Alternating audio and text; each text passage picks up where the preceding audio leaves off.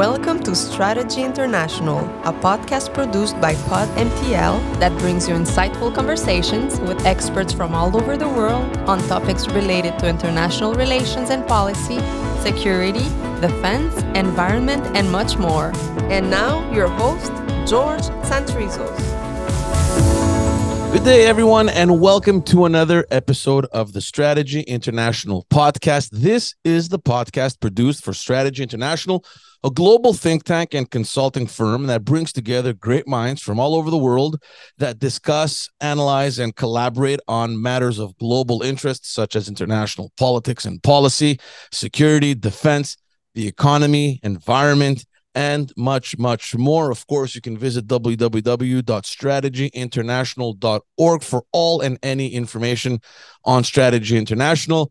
We have another great guest today with us. I'm excited to have a conversation with her. She's the founder and director of the International Protocol Institute of California. She's a renowned expert in the international diplomatic and corporate protocol industry. She has worked with some of the biggest companies and organizations worldwide, such as the UN, NATO, IBM, Johnson & Johnson, Pfizer, Deloitte, the Qatar Petroleum, Port of Dubai, Dubai Airport, and chiefs of protocol from Kurdistan, Yemen, Bahrain. The list goes on. And she has also been a visiting lecturer at the University of San Diego, University of California, and San Diego and San Jose State Universities as part of their MBA program. Quite an impressive bio. We're welcoming today Marie Betts Johnson. Hi, thank you so much for being on the podcast. I appreciate it. Hello, George. It's my pleasure to be here. We're talking right before we recorded. I'm very excited to talk to you today because, and we've never done this. This is the first at Strategy International. We speak with so many experts on so many different fields, and we're talking about hands-on stuff that everyone gets to witness and to see up front, whether it's the war in Eastern Europe or developments in Asia or even in the US. But with you, what we're going to talk about is the behind the scenes. You're obviously an expert when it comes to protocol, and this is something for someone like myself who's worked in politics for a long time. I mean, we're aware of it. We know it's there, and it's great to have you on so that people can get a taste of what you do, your expertise, and how often you work behind the scenes. Nobody really gets to see you, but it's there. But if everything goes well, of course, nobody really notices. But it's such a crucial element in everyday politics or even in business with international events or local events. So I'm very excited to have you on. Thank you so much. How long? Yes. Yeah, go ahead. Yes, I always say that Shakespeare said the world is a stage, all the world's a stage, and the men and women merely players. Right. But we are the choreographers for those players on that stage.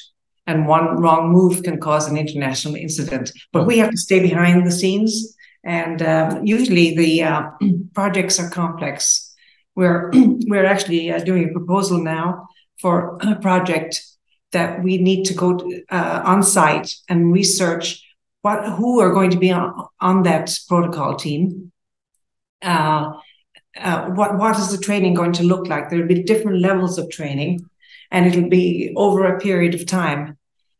And so it can be quite complex. It's not just about handshakes and cocktail parties. Mm-hmm. That's what everyone sees. What people don't see is how you get to the handshake. Let's talk about you a little bit because there's a lot of things I want to ask you. But first and foremost, what's the International Protocol Institute of California? Tell us a little bit how it started, why it started. What's the mission? Actually, our mission is to. We actually have executive presence. That's where we start. To train people how to present themselves, because that's ground zero. Then the corporate and the business etiquette part, there's different sections. And then the International Protocol Specialist Training, which is a 5-day training program. That's our flagship program. And so how did it start? Well, I grew up in Tipperary, Ireland. And Catholic boarding school, all of that, I wasn't a fan of the nuns, but I think they did a good job. And uh, and then I went to Jordan and worked for Their Majesties King Hussein and Queen Noor of Jordan. And I think that's where the seed was planted. I had the opportunity to meet with royalty from all over the world and visiting dignitaries. And at that age, I was in my 20s. I was totally flabbergasted by the whole thing. And it was a matter of just stand there and do the best you can. But I learned a lot. And after that, there's an expression that the people who mind don't matter and the people who matter don't mind. And I saw firsthand that the people who are something, they don't mind. You can make some mistakes and they're usually very gracious about it. It's only the people who don't matter, then they'll mind. Right. But that said, the media and the press will always mind. And I think that that's the biggest reason for protocol. You just cannot have things go wrong, no matter what. So there's a lot of pressure, and it's all about the details. And then I came to the US and studied marketing and merchandising and public relations. I think it's a matter of loving people and building relationships. We grew up with that in Ireland, even at the most fundamental levels. It's about respecting people, liking people, getting along with people. And, when it comes right down to it, that's what protocol is all about. It's just about respect in its simplest forms. But that respect, and particularly from diplomats, you can build trust. And having empathy to walk in the other person's shoes. This is how things get done. This is the alternative to war. And that's why I'm such a big fan of diplomacy. And then the latest thing is I did my master's degree in contemporary diplomacy through the Diplo Foundation and the University of Malta. And I'm happy to say, 1 week ago, I got my master's degree. Congratulations. Congratulations. I'm very proud. I learned way more than I thought I would. But it was wonderful experiencing digging into the lives of diplomats and what they do, because you can't have protocol without diplomacy. You can't have diplomacy without protocol. Mm-hmm. They carry out the policy, but we have to set the stage to make sure they're successful. Right. I want to go back a little bit to that experience that triggered everything for you working, over at the former king of Jordan. That must have been something quite amazing. I mean, you mentioned the fact that you're receiving dignitaries, even other royal families as well. How was that experience? And of course, you're going into a country where culturally, it's very much different from anything that you have probably experienced in Europe. Definitely something that we've experienced over here across the Atlantic. How do you cope with that new reality? And your job, I'm guessing, as a staffer, you were sort of associated to his protocol team or to the events organization. I mean, that must have been something quite spectacular to realize. That whole machine that it takes to put these things together, taking into account these cultural differences that may exist. Mm-hmm. Yes, it was quite a culture shock, I must admit. But once I got to know the Jordanians, they were so hospitable.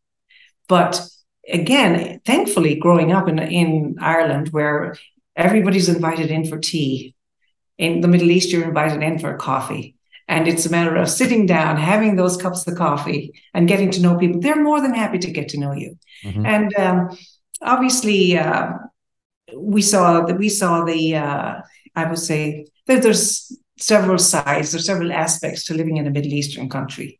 But of course, we did our research before we went, and there was a group of us. So we explored together. And it was great. We've made lifelong friendships. And then, of course, meeting Their Majesties, King Hussein was so down to earth. You'd never know he was a king. He never, but he had that sense of presence. He didn't have to show that he was. And Queen Noor was more than gracious.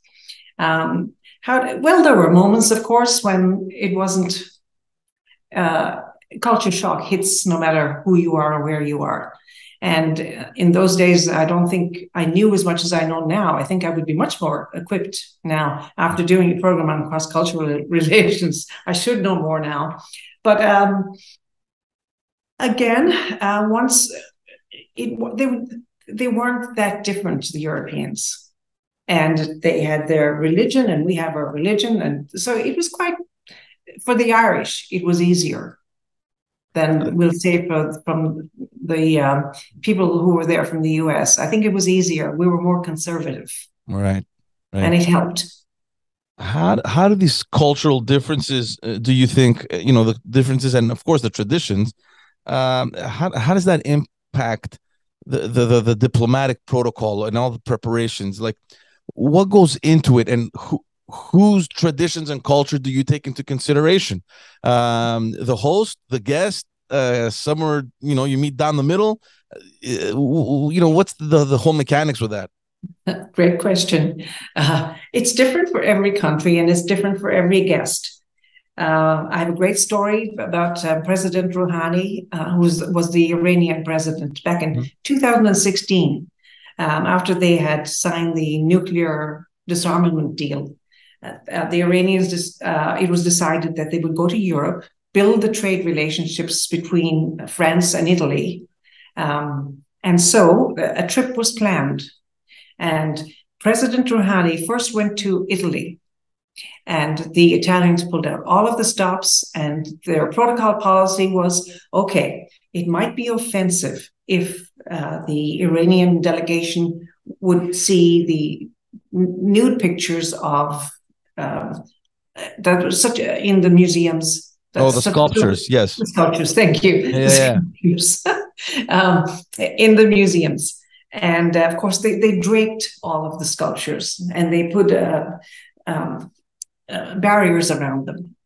Number two, they didn't serve wine with dinner or lunch. And can you imagine the Italians not serving wine? And so the Iranians were very pleased, and the talks went well.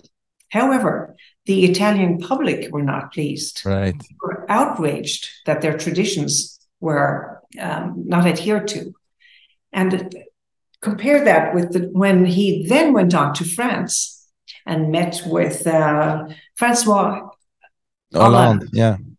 And my gosh, the French said, we're having wine with lunch. We're having wine with dinner. To heck with this cultural awareness. And the fallout was the people of France were very happy, but the Iranian delegation did not show up for lunch. So the talks didn't go very well. Now, that's a great example of policy. It was the policy of the French to do that. And protocol people have to follow the policy that's mandated. And but the French people were not happy, and the Iranians were happy in Italy. Excuse me. And so it's complicated. You can't please everybody. But at the end of the day, my theory is, when in Rome, do as the Romans do. So if I'm a guest, or if there's a visiting delegation, you're supposed to be open-minded and let them entertain you in the best manner they know how. Mm-hmm. We'll say that's one thing about the Middle Easterns. They'll pull out all the stops to make sure that you have everything you need. Mm-hmm. But they're also quite strict on you respecting their culture. I remember another visit. I can't remember where when it was, but it was Mrs. Le Pen from France. I think she went somewhere in the Middle East, and she wanted to go into a mosque, and she didn't want to wear a veil, and it was it made international news because finally they didn't allow her in. Maybe she went to get the clip. Who knows? I don't know what the story was behind it, but the point I'm trying to make is that when dealing with countries in the Middle East, they may go all the way out to please their guests, but at the same time they demand that there's a certain respect to their cultures and their traditions. Absolutely. In Jordan, it wasn't quite so. Jordan is very cosmopolitan, actually. Right.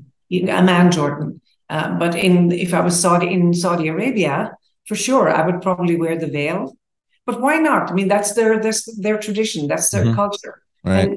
And I'm not going to go in there and try to change it to be my way just for a visit. That's not.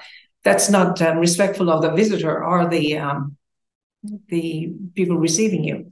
Right. So I think that I think a lot of people, when they go to Saudi Arabia in particular, they will wear the veil, or Iran, because they're much more fundamental and strict.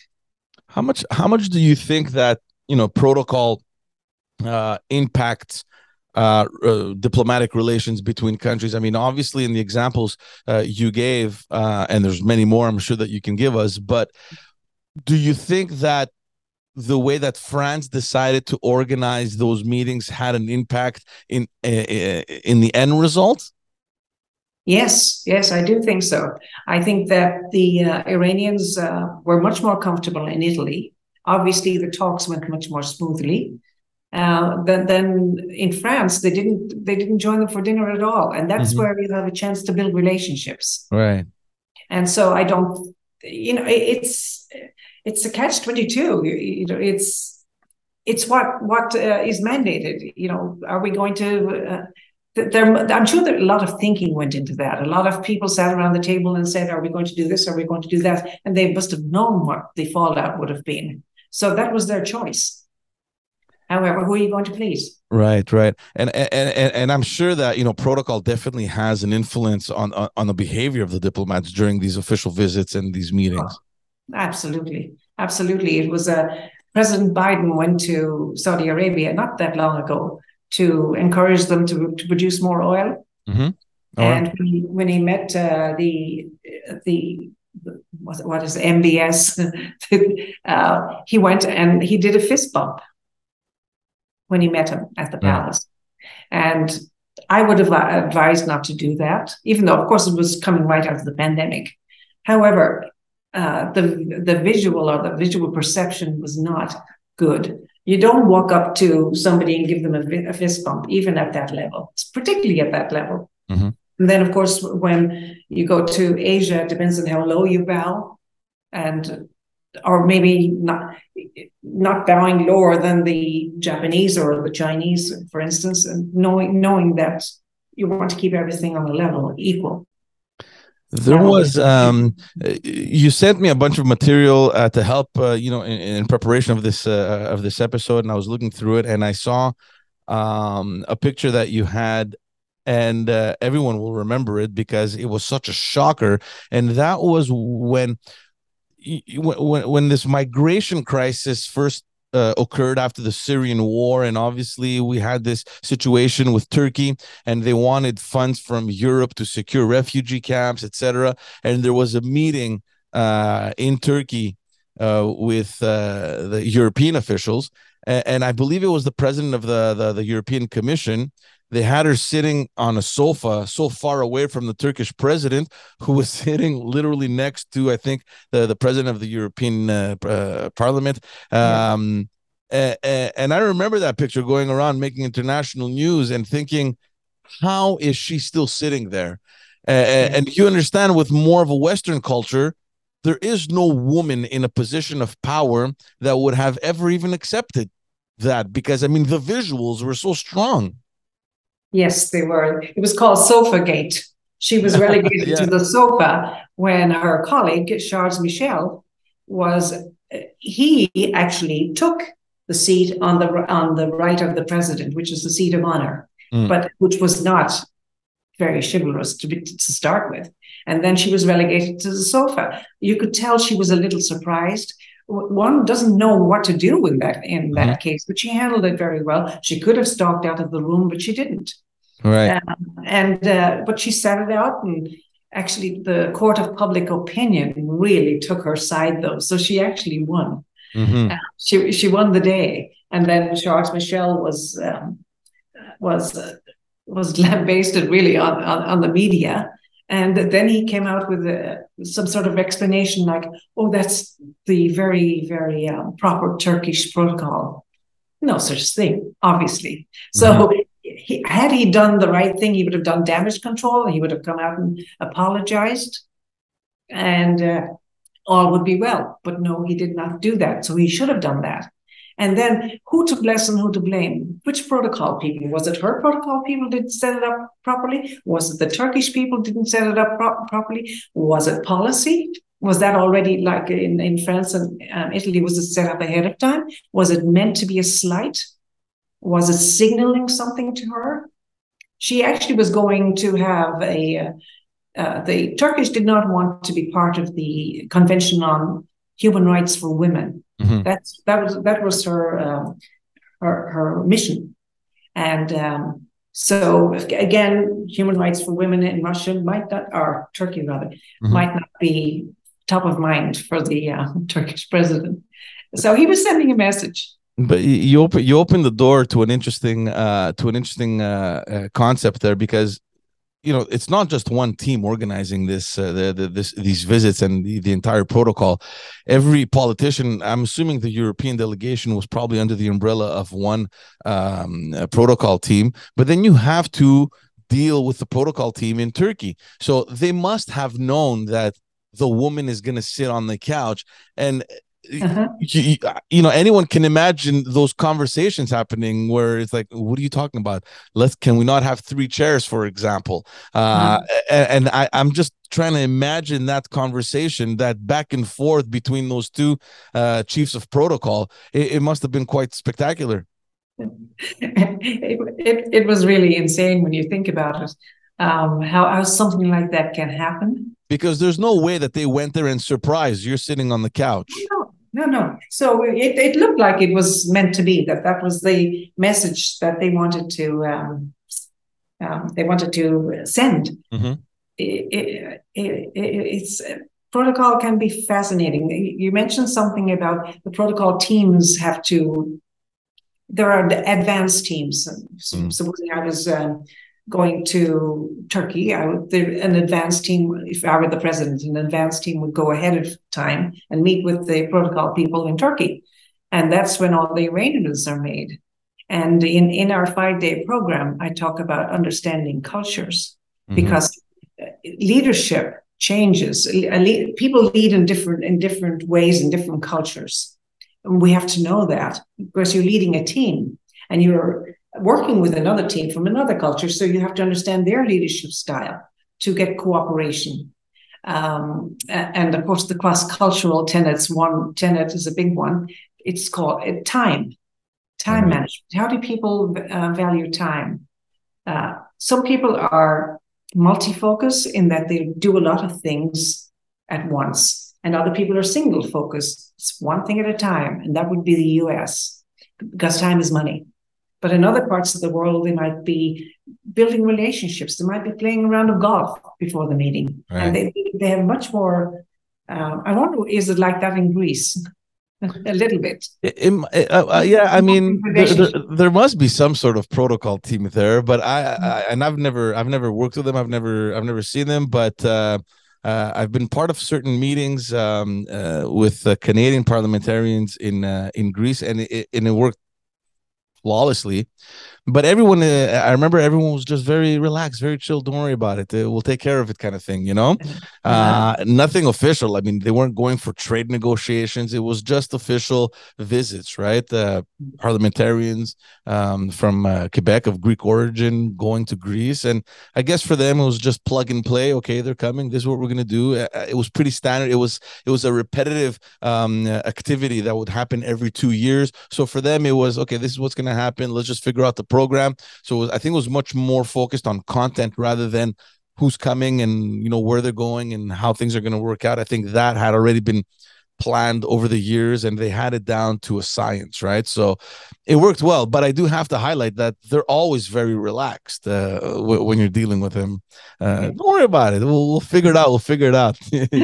So again, I don't know what's happening behind those scenes. If last minute everyone is scrambling and rushing, but from our end, it was always seamless. Yeah, I think it's the culture. The Canadians are they're very laid back, and the US are very laid back. It's also generational. I don't think millennials are quite as conservative or formal as perhaps the baby boomers, and then they got more formal even before that. Yeah. So I think it's a generational difference, and also in the old days, diplomats would only deal with other diplomats, and they all grew up in the same way. They went to the same schools, so they understood each other. Now diplomacy is network diplomacy. We have to interact with scientists, economists, and specialty diplomats. Right. So they come from everywhere, and they all come, particularly the more would you say technically efficient diplomats. They might not be big on relationship building. Right. It's just pure content. Give me the paperwork. Content. Let's read. Yes, it's pure content. So how has protocol evolved, over time, especially in the field of diplomacy? I mean, you mentioned, I don't know, maybe 40, 50 years ago, it was diplomat to diplomat, let's arrange. And now there's all these intermediary people that are just running to make sure that everything is okay. How has that evolved over the years? Well, it has evolved, and it's evolving very quickly. As I said, the protocol in the baby boom generation was much more formal than it is now in the millennials, and it'll be less formal with the Gen Zs. However, it's becoming, everything is becoming more technical. We've got AI and ChatGPT, and the effects of that on diplomacy and hence protocol will be huge, because there's a big danger of a breakdown in communications because of they can even mimic voices, your voice, all of that. And for diplomacy, I worry about that. So that will affect protocol. It will affect how we set up meetings. Will things be in place, or will we get messages that are counterproductive and that are very believable? So I think protocol and diplomacy is getting much more complex than it was, and to me, worrisome. Right. I want to go back to what you said about the advanced teams, and this is another group of people that nobody sees, right? They kind of work behind the scenes, but they're everywhere, and they have to make sure that everything is so perfect. And I remember a moment, here years ago, we were campaigning here in Quebec, and in the particular district that we were organizing, there was the visit of the Quebec premier. He was going to come. It was a big rally, and it was the electoral, the campaign headquarters that we were in charge of. And his advance team walks in, and they were in charge. They were just pointing fingers and saying things. And we were just there taking notes, and this is our space. They came over and they completely took over. They walked in like, these desks, they all leave. I don't want any cables, phones, computers disappear. And these people have this expertise, and they were able to see that the roof, like the ceiling, was lower towards the back than it was in the front of the room, and their eye picked it up. And they actually measured. And I was like, why are you measuring? Like, what difference does it make if it's, I don't know, a couple inches shorter in the back than it is in the front? And they took, these details from A to Z, every possible thing that they had to look at. They looked at it. Even the streets, they brought us a map. They told us, give us the directions. All the streets, like in a radius of 5 kilometers, what direction do they go? And I was thinking, it's not that dangerous. Like, what can possibly happen? But they can't take this. They can't take this risk. In fact, another fun story, because that district that I worked in provincially is the exact same district that Justin Trudeau wins at the federal level. And Justin Trudeau became the Prime Minister of Canada. He won the leadership of his party, but he represents that exact same district where we were, but at the provincial government. And we were used to working with his teams very often, and it was all very relaxed, right? Because he was just an elected official like everyone else before being prime minister. So everyone was pretty much, used to certain organization and certain things, and nobody was concerned about potential dangers. And in that same district, every year, it's the huge parade. The Greek Independence Day parade happens in that district because there's a huge percentage of Greek population. And the first year that he became prime minister, it was something out of a movie. We got there, and obviously you have all the dignitaries and all the elected officials, and then Justin Trudeau arrives, and all of a sudden we see snipers on rooftops, and there's like dozens of people camouflaged and dressed in regular clothes walking around. The cops were, it was this team of hundreds of people, and we were all thinking, relax, nothing is going to happen. But they can't think like that. Yeah, but if those measures are not in place, then somebody who has nefarious intentions, let's say something does, let's say something does happen. Yeah, they have to give the impression that, you know what, don't even try it. So that's why that's all the details have to be covered. And actually, the proposal we just did, you know, on a protocol team, it's like an umbrella. You have to have director of transportation, director of security, director of small events, director of the big events, director of the opening ceremonies, director of the closing ceremonies. As I say, I've just done it for this is a 20-page proposal for all of that. And I'm just looking here. Well, that's interesting. Let's go on that. You're organizing an event. What are the main steps that you're looking into? Let's say you have a state visit, like an official visit, maybe not a head of state, but, a minister or a prominent figure in government coming. They're going to discuss any agreement or negotiation, whatever.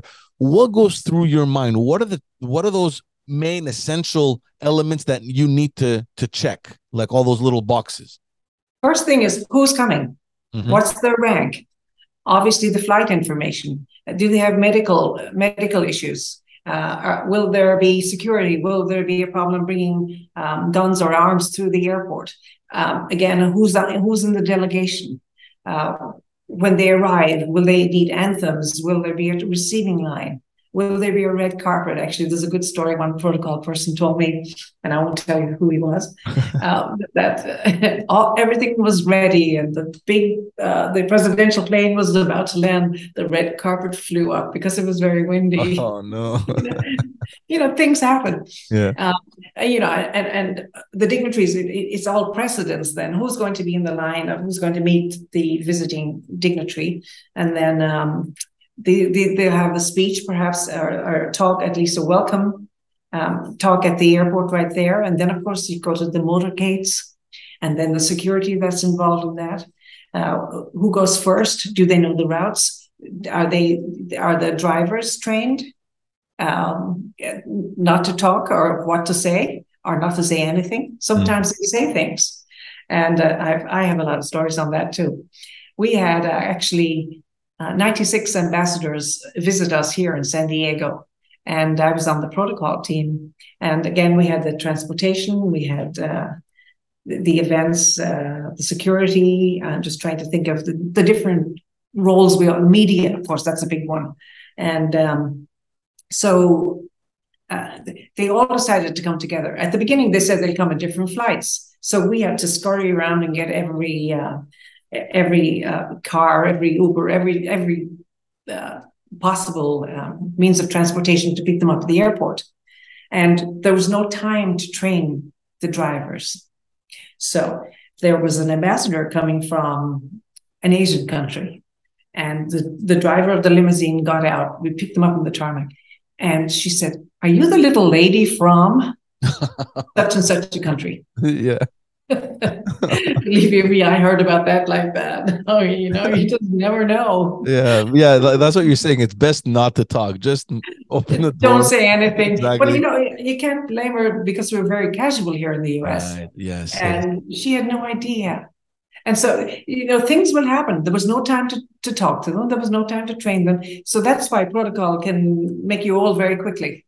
Yeah. Oh, yes. And in addition to that giant puzzle that you need to think of and to make sure that all the pieces at least need to be somewhere, at arm's length, right? That you can instantly just fix your puzzle. But then in addition to that, there's also the local authorities. I mean, you're mentioning traveling in cars and routes. I mean, are the roads open? Are they closed? Is the police collaborating? Can we close certain roads to facilitate the the driving. There's so many things that need to go. Like on average, what does your team look like? How many people do you manage are involved in such an operation? It depends on the operation. Sometimes it's 5, sometimes it's 10. It really depends on the level of operation. They're all different. Is it an official visit? Is it non-official visit? Is it a state visit? There's different levels of visits. And I was thinking back to something you said about the details in a room that they look at. Another one is air conditioning. Oh. Will the air conditioning vent come towards the principal, or will it be away from them? Right. That's just a little taste. But see, it's a little detail. The ideal situation is that no one notices. No one notices, but that's the whole thing. But if nobody notices, it means things went well, because if it's too hot or if it's too cold, it means that something wasn't thought about properly, right?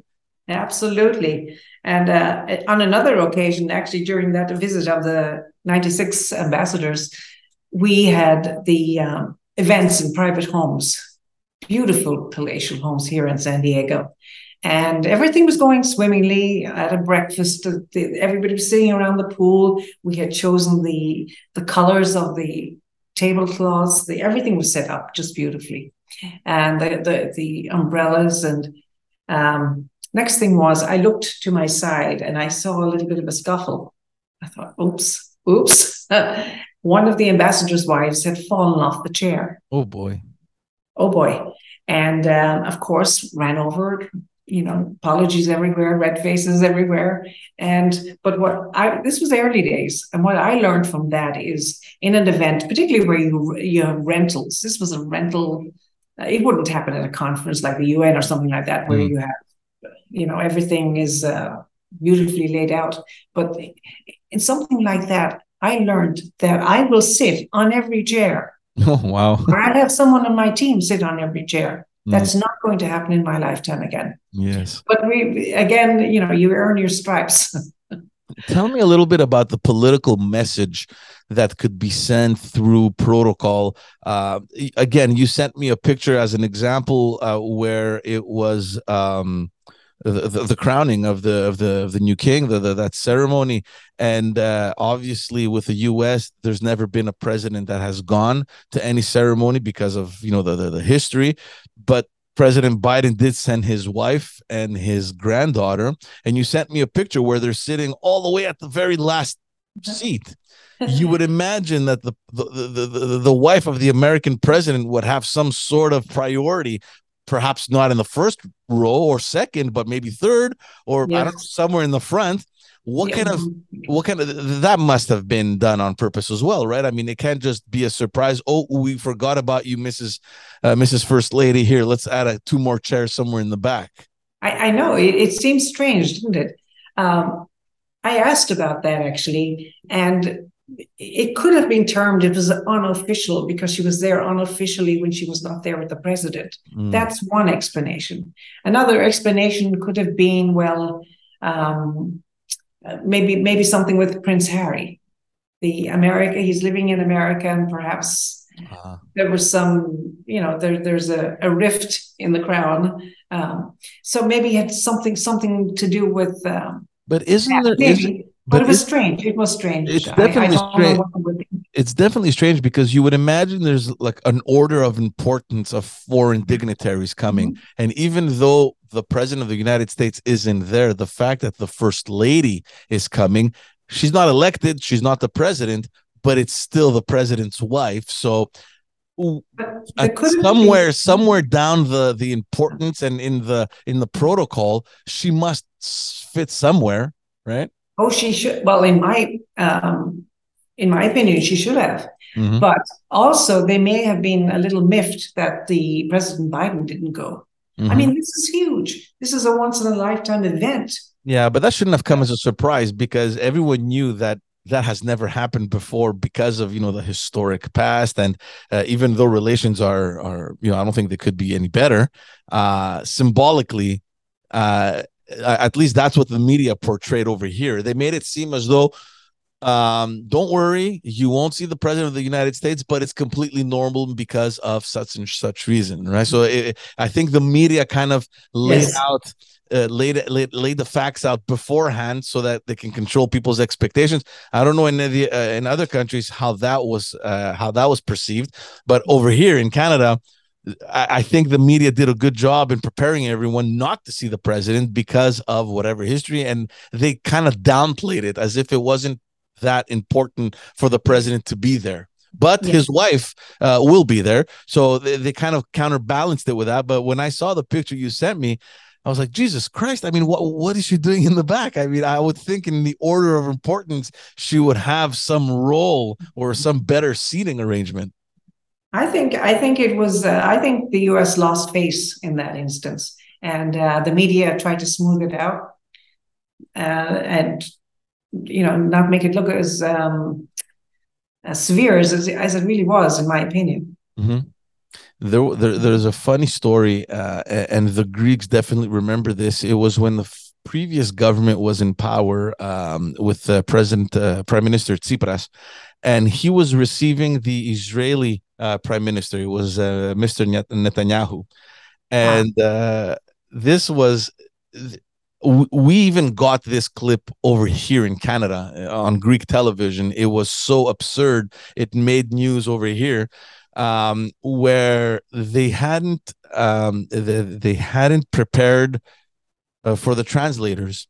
So, and this was direct, right? So normally in events, from my experience, they're usually in a booth somewhere. There's an earpiece. You have mhm. professional interpreters, and they get it right away. For some reason, I don't know why, they had translators live on the side somewhere. You couldn't see them. And so the Greek prime minister was talking in Greek, and he was pausing for his interpreter to say it in English for Prime Minister Netanyahu to understand. And at some point, there's this block, and he couldn't remember the words. He couldn't, and it was so embarrassing. It was so awful to the point where the Prime Minister Netanyahu just said, "Look, just let's go on. Don't worry about it." And he Uh-huh. just, it was so embarrassing, and immediately I just thought, "Oh, damn, that protocol team messed up big time." No, it's very important. Obviously, there's simultaneous and there's consecutive um, translation. Simultaneous, they're getting it all at once because they have the earphones on. And Mm-hmm. consecutive, then there's a time lag. And so by the time they get to the next question, then they've forgotten what the former Right. question was. That's what you're saying. And that is, of course, at that level, that should not have happened. Uh, Tell me a little bit. You mentioned some challenges going forward with the advent of artificial intelligence and Chat GPT and all these things. Now that we can alter people's speeches, what do you see going forward? Like the next 5 years, how is this industry, if you want, how is this domain going to get impacted, either positively or negatively? I think already, and I'm not harping on millennials or Gen Z, I think they already have issues with building relationships because they grew up on the internet and they have the phones. They're attached to the phones. You walk down the street, they're just looking at their phones. Mm-hmm. So, just building relationships, I think, is the lifeblood of diplomacy. Number one. So that's an issue already. So then they have. Then along comes all of the messages online, virtual meetings. Virtual meetings are great and they were fabulous during the pandemic, but they didn't give people time to build relationships. There's nothing like meeting in person. For Nothing sure. like it. Not, Mm-hmm. and even with diplomacy, it's that side chat or back channel chat that might move things along. Mm-hmm. And so if everything's going to be virtual, there's no chance to do something like that. So that's even before we get to AI. And AI, of course, it's going to have wonderful attributes. I mean, medically and in other ways. However, my sense and my fear is that once it gets out of control, then we can't communicate accurately messages, and that can totally disrupt diplomacy. And, all it takes is one wrong message, and then, the consequences could be dire. I'm not, I have to say I'm worried about it. And I hope they put the guardrails on it. And they're working on it here in the US, and they're working on it in Europe. My sense is, but are they working on it in other parts of the world, or are they just going ahead to use it any way they decide that will be to their benefit? And that's, I just hope, I just have to try to be optimistic about it, but it does worry me. I want to wrap it up. I don't want to take up too much of your time, but I want to go back to that master's degree that you just completed in contemporary diplomacy. What's the deal with what is contemporary diplomacy? How much has it changed so that there is a master's program given on understanding contemporary diplomacy? Is everything that you just mentioned now included in this? Like, how do we understand diplomacy going forward? Yeah. Well, an example would be, we did internet governance. Now, I never thought, I'm not technically bent. I had avoided if I could, but I have to, obviously. But we did internet governance. And that was where I learned about all the undersea cables and the tech industry and social media, how it works, and the politics behind it too. And consider this, I think I don't know how many cables down the undersea cables. However, just have one of them disrupted. There's diplomacy already. Was it intentional, or was it just a breakage? And then, of course, there's net neutrality. Some countries want to have their own internet. And cutting it off from the rest of the world. Again, that's that affects diplomacy. Another course was multilateral diplomacy, and that was a fabulous insight into how things worked at the United Nations and the Security Council. Actually, in particular, was interesting because here we have the members of the Security Council. I think it's 5, and you're trying to get something passed. But if there's the Chinese are there, the Russians are there, the US are there, they'll only pass what's in their interests. So nothing ever gets passed in the Security Council. Right. No, nothing. But still, the UN is the anchor for peace in the world. There isn't anything to replace it. But how effective is it? It really depends on how you view it. So we learned a lot about that. And then the language of diplomacy, I found this one really, really I loved this class. This was, it's how what you say can be interpreted or misinterpreted. How do you persuade people? How do you make an argument? And particularly interviewing situations, being prepared for all kinds of eventualities, because you'll have the interviewer that really is out to get you. And how are you going to counter that? I found that's fascinating. That's so necessary in all areas of diplomacy. And the last course was on public diplomacy, and that was the influence of media, social media, and how it influences not just the public diplomacy in the host country where the diplomat is, but also the public diplomacy in their home country. So, it really was, I will say it was worthwhile. It was a lot. And then my thesis was on our diplomatic academies meeting the needs of the modern diplomat. And I honed in on emotional intelligence. In fact, that's what I forgot to say when I think of the protocol in the future. Emotional intelligence is something that it would have been assumed that diplomats have it. But if you never got the chance to build it, if you've always been online, you don't build those skills of self-awareness, self-regulation, how to build trust, building relationships, all of those things. So now my theory was it needs to be included in diplomatic training programs. Right. Anyhow, that led to that, and then here it is. Before we wrap up, Marie, tell me a little bit what are you working on right now, and where can we direct people to follow you and to see up close the great work that you're doing? Thank you. Well, the 5-day Train to Be an International Protocol Specialist is here in San Diego, and it's in September 11th to the 15th. And we hope to have a good turnout for that of chiefs of protocol, people in business, entrepreneurs. It's open to everybody that really wants to understand culture, protocol, corporate etiquette.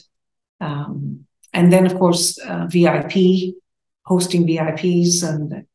But I also was the former director of the international relations for the World Trade Center here in San Diego. Okay. So this is where the business aspect comes in. We had delegations come through, and then how to entertain them, and also know all about the companies here in San Diego. You're a matchmaker. Put them together. And set up the meetings for them. Again, it nurtures success for negotiations. And then you create relationships where you affect the economy of the region. That was one of my favorite jobs too.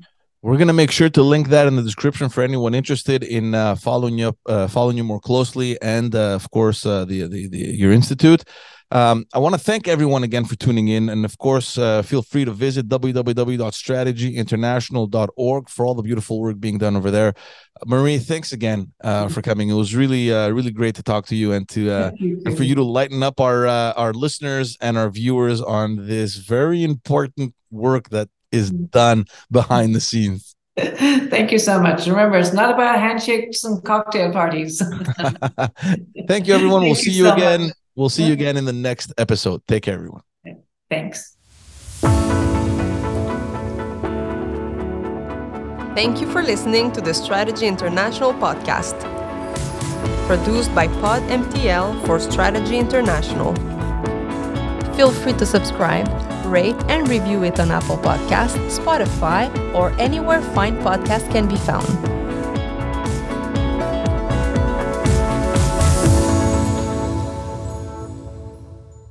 This podcast is made for Strategy International Limited, Cyprus. All copyrights reserved. This podcast, audio or audiovisual, may not be reproduced, duplicated, copied, sold, resold, visited, or otherwise exploited for any commercial, scientific, educational purpose without the written consent of Strategy International Limited and its legal representative.